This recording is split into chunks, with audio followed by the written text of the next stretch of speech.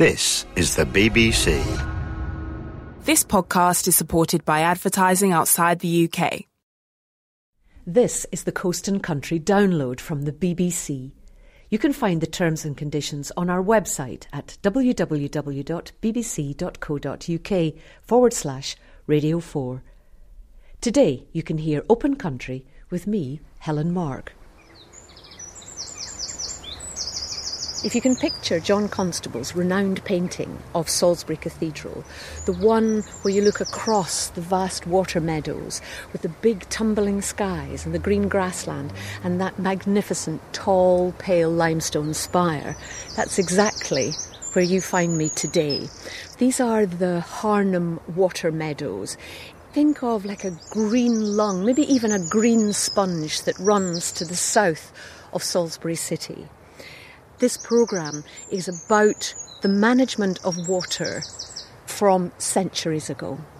Taking in this wonderful landscape on the edge of Salisbury is Jan Fitzjohn, and you're a trustee with the Harnham Water Meadows Trust, Jan. It's the confluence of rivers, these great river systems and the chalk streams. So just describe where the water flows round these meadows. Well, the River Wiley joins the River Nadder somewhere between Wilton and here, which is about 3 miles away. And we're very fortunate with the Harnham Water Meadows because the Nadder then divides and it makes us an island. The River Nadder joins the River Avon on the Salisbury side, very near to the Cathedral Close, half of it, and the other half goes round the top side of the Harnham Water Meadows and joins the River Avon further down in the city. The great water courses that surround this area and are part of this city water meadows landscape. Yes, we're very fortunate because there are these two major rivers and also two other rivers come into the Salisbury area as well. So it's a very watery city. And the Harnham Water Meadows, a lovely green space, you're looking at 84 acres of meadow. And it's the idea of this watery landscape that these rivers are part of the great chalk streams that Wiltshire and Hampshire are so famous for. And Tim Tatton-Brown, who is an archaeologist and an historian, has joined us, Jan. Water meadows, a very clever way of using water for agriculture, dating back to when, Tim? Here they took off in the 17th century, but really dating back to the end of the Middle Ages. And the really important thing was that all around us here on the higher ground is Salisbury Plain, famous for chalk downlands, covered in sheep. Salisbury was the 7th largest, richest city in England from nothing because of wool and the sheep. That was fine in the Middle Ages, but what did you do in the winter? When there was no grazing effectively on the downs, it was all frozen, the grass didn't grow.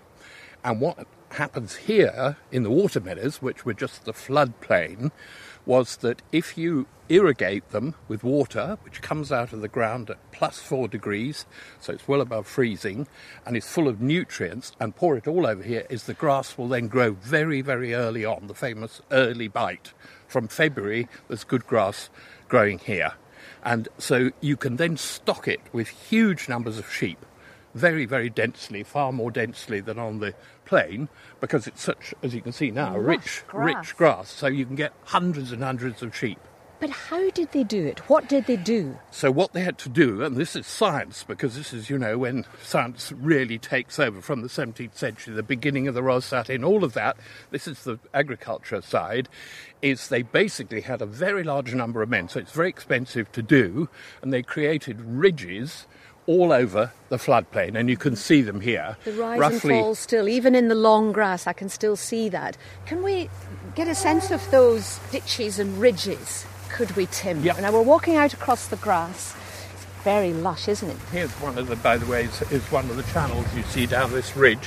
So you could push back the grass a bit. Oh yes, my foot just slips down into That's right. a and very you can see narrow the ridge. Water came along over here to the end there and then ran down the sides.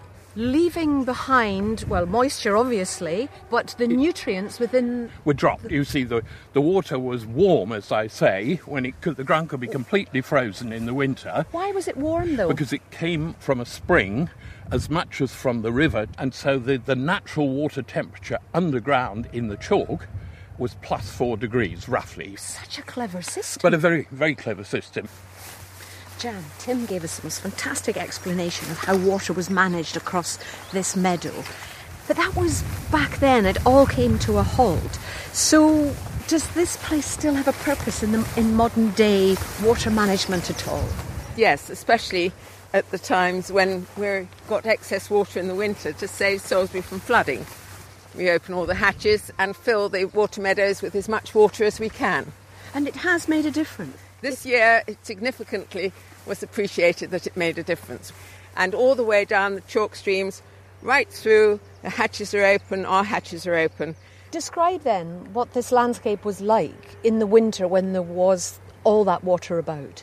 It was about 80% a huge lake, just wonderful for 6 weeks. But it was a real problem when it started to drain off, as we know from other places which were similarly affected.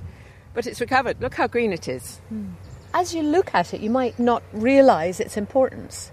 But the Trust is about trying to bring home to everybody the significance of the water meadow system, its story. Yes, that's what we're trying to do. I think the people of Salisbury don't appreciate the water meadow system. They appreciate this wonderful green patch. But we spend a lot of time promoting this, educating children, educating even university students. What the water meadows are, they're part of a bigger picture of water across Hampshire and Wiltshire. The taking of water from the main confluences of the Avon and the Nadder, using it, returning it. And that water is part of the magnificent chalk streams that these counties are so famous for. That's right. It's Dorset as well. I mean, our neighbouring county just to South Dorset, this whole central southern England area is famous for these water meadows, and of course famous for the fish now that's so valuable, the trout and so on, you know, in all the great streams, not just the Avon, but the Itchen, the Test, the Stour in Dorset and so on. And they all had their water meadows, and they are absolutely essential to the economy today in that way. Just as we stand and talk, despite the fact that we're quite close to the city and you can hear it, it feels fresh and lively in the meadow, doesn't it? And the rustling of the grass. There are birds which are around us all the time, but the swifts, the swallows, they dip down low above the grass and pick off the insects as they go. And it's not redundant land, is it? It is still farmed in a sense. And Rob Hawke is one of your graziers. The sheep are essential to this land today to manage it. If we didn't have sheep, we couldn't do it. And so sheep are essential. Rob, you're the sheep man of the water meadows, Harnham water meadows. What do you graze? We graze various blocks of land around the Salisbury area. There are 320 sheep here at present. They're a breed called a Romney, which are indigenous to the Romney Marsh, and the mainstay of New Zealand's sheep empire. So how does the system work now in the modern day with grazing on land like this? Well, it's slightly different. As Tim illustrated earlier, there is this early bite here, which most of our other land is downland. Most of the grassland now in Wiltshire and in the UK as a whole is in some sort of stewardship scheme, higher level stewardship scheme. And there are various restrictions which now mean that the land possibly can't be managed exactly or grazed exactly as it would have been hundreds of years ago, as it's deemed now to have higher grass sward heights, etc. So we're using it for early spring grazing through the summer, and then our sheep go away back onto, so almost the reverse of what Tim's talked about, because it's then is left empty during the winter. This is a wonderful moment, Rob, because your wife Anna is going to herd the sheep from the water meadow on the far side across the roadway and into where we've just been walking through. Now, are these them here? That's part running? of the flock there. The remainder are just being moved. So that's her barking instructions to the dog. The flock is split into two. One has kept on this side of the water. She's going to go off on the cord to see if she can do better than the dog. And the other half of the flock are in the meadow. They're going over a bridge, so that what's happened is some of them went over the bridge and the others came alongside. But it's seeing it. It's this stream of white with, and the black-headed sheep running along through the green grass. It's beautiful looking. It's as would have happened centuries ago. Very much so, just without the quad bike. And oh, look, they're coming towards us now. That is a gorgeous sight. All right, so the grass is quite tall, so really you only see the backs of the sheep and their black heads. And it's just like a stream of white through the green. And we've got the cathedral in the background. We'll need to step back a bit or we're going to split the flock again.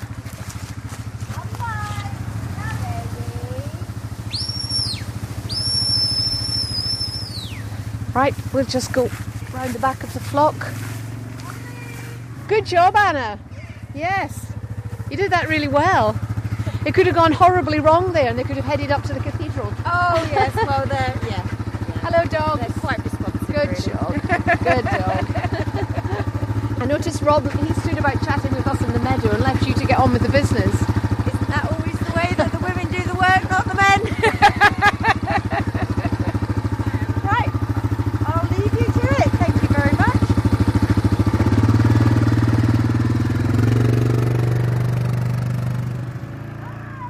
Bye. Weren't you lucky? That was fantastic, Jan. Yes. Couldn't have spoken that better if I'd tried.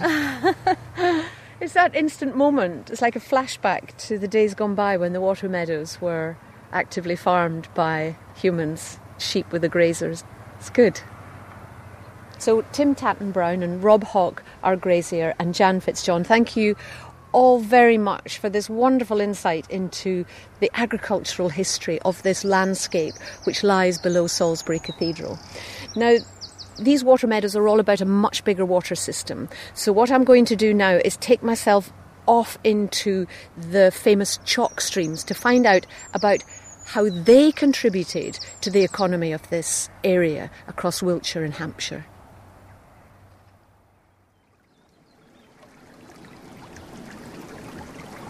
I've come about 12 miles east of Salisbury and we'll cross over into Hampshire and then we'll come across this lovely sign which says the Wallops. And there is Over Wallop and Middle Wallop, but I'm particularly interested in Nether Wallop where I've come to meet Simon Cooper. And Simon, we're standing beside a chalk stream. This is Wallop Brook? This is Wallop Brook, yes. And you are a passionate fly fisherman.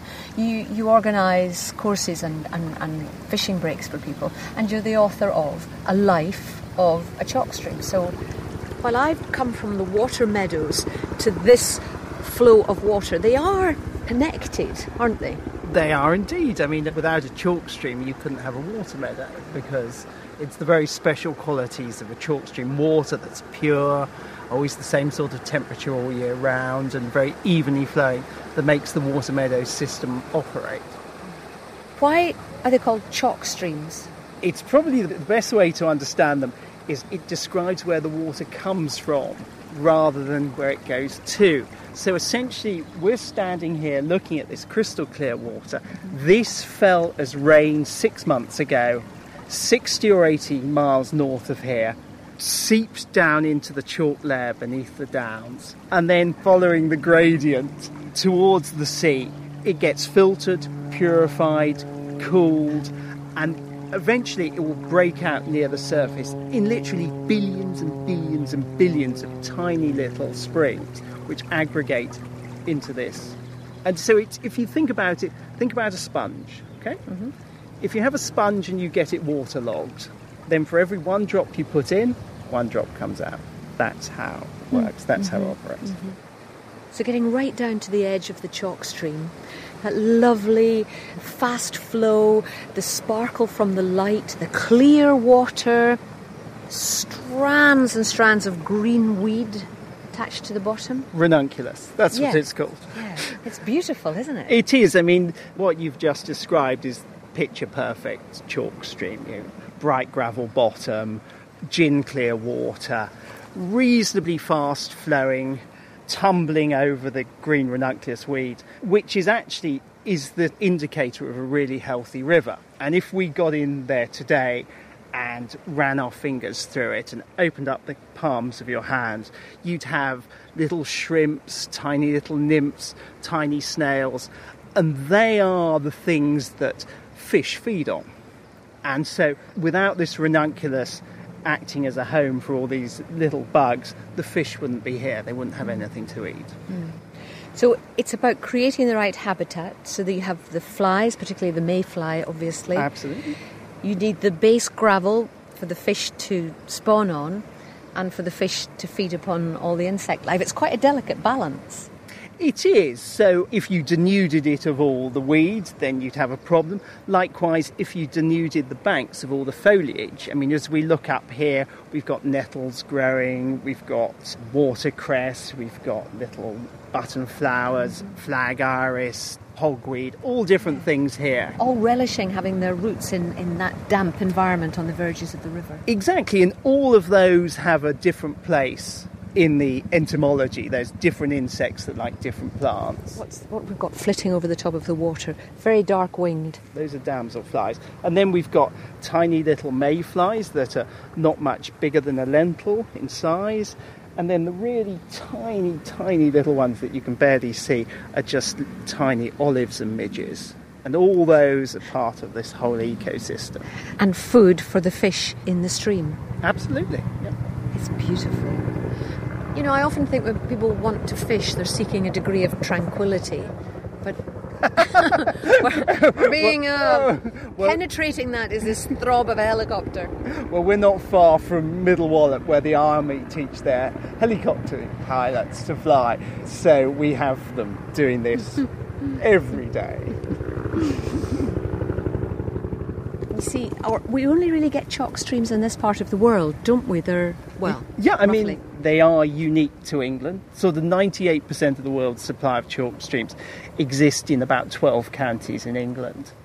But because they happen to be in these, what are very popular and densely populated counties, there's huge pressures on them. I mean, not just today, but going back for centuries, you know, for industry and people. So we have things like, typically on the Itchen, one of the most famous chalk streams, recently they've had some problems with watercress farms putting pollutants into the water. So that's a problem that's probably only arisen in the past 20 years, and so it's a question of talking to the watercress people and saying, OK, the water you take out to grow your watercress has to go back into the river in exactly the same state that it came out. Just as we've seen how the waters of the chalk stream were used to drown the water meadows, or the river was used to divert down to power water mills, so here too is a lovely example how the waters of the Wallop Brook have been channelled off to create a fishing lake where people come to be taught by Simon and others. In this particular example,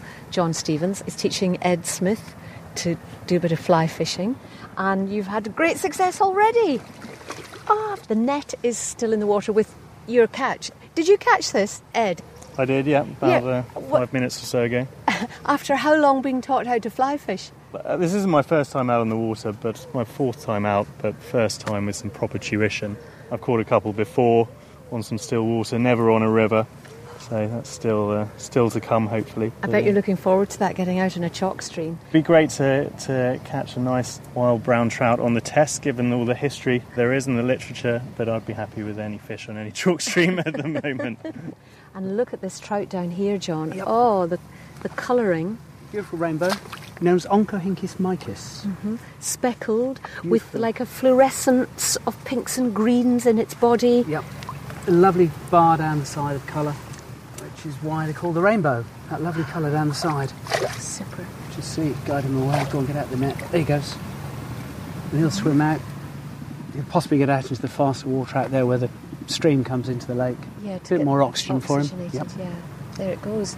And it joins all the other fish in this lake here, which are long, dark shadows, sort of black streaks through the water.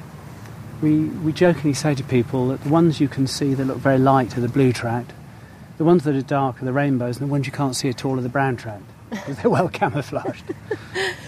Ed, why do you want to learn to do fly fishing of all things?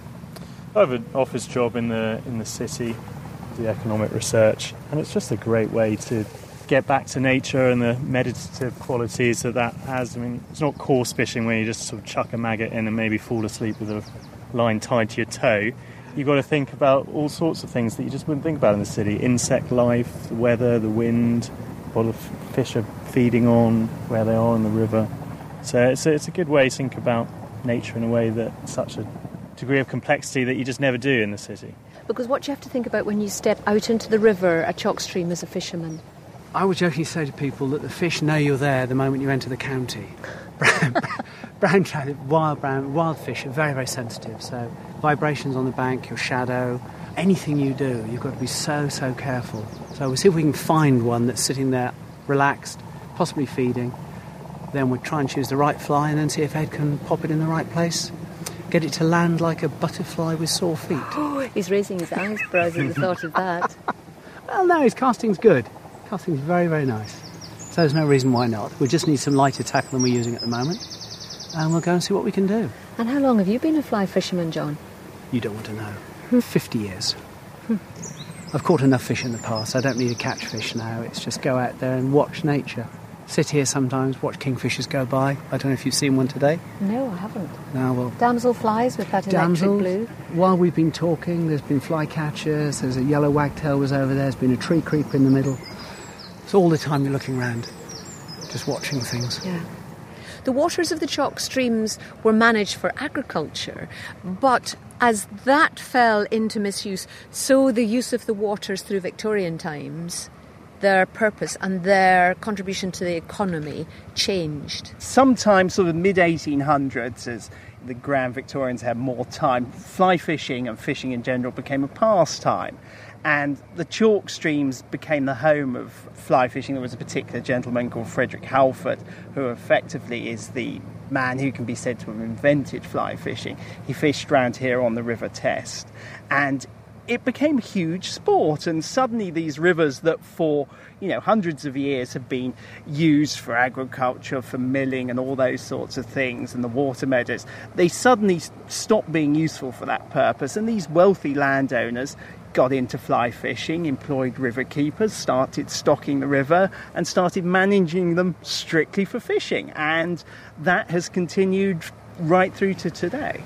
There would have been gravel extraction, of course, because that was a precious resource, water extraction as well, all created to the degradation of the chalk streams. Really, for all those things, they survived pretty well, mostly because they're privately owned. All rivers in England and Wales are privately owned.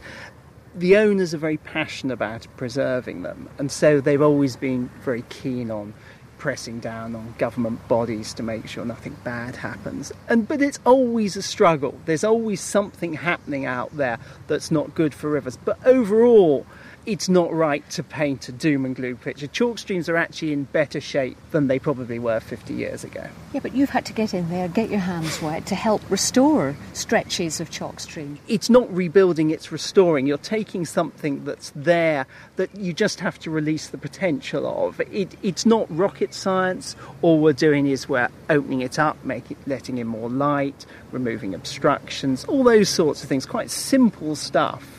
Doesn't require big machinery or anything like that.